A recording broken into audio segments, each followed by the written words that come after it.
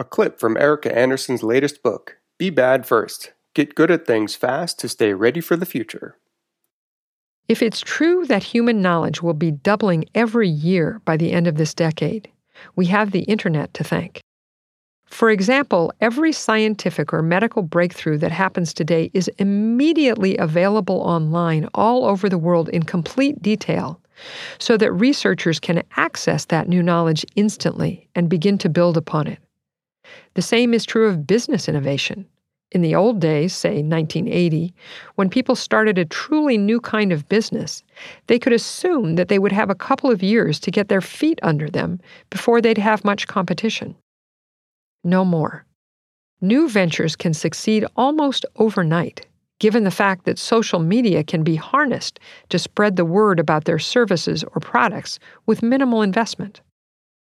But the same viralness of communication that allows for that success also makes that success completely and thoroughly visible to potential competitors who can start replicating those approaches and products the next day. Given all this, it seems clear that those who succeed in today's world will be those who can acquire and apply new knowledge and new skills quickly and continuously. That's really the premise of this audiobook.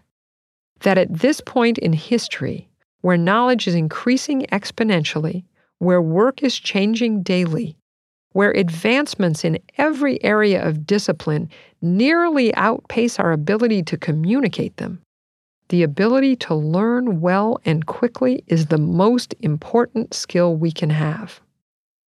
And that requires, among a number of things that we'll talk about throughout this audiobook, being willing to be a novice over and over again. Being willing to be bad at things on the way to getting good at them. There's no way around it, I'm afraid. In order to thrive in this new world, you have to let go on a daily basis of the idea that to be an adult means to be an expert. You have to stop thinking that your primary goal at work and in life is to tick all the boxes correctly and not make any mistakes. That belief will be reassuring in the moment, but over time, it will land you in the dustbin of history.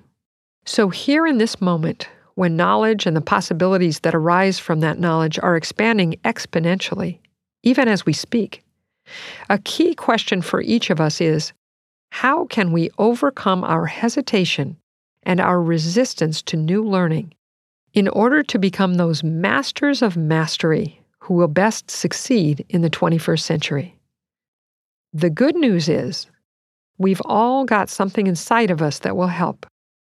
We may hate to be bad at things, but we love getting good at things. Thank you for listening.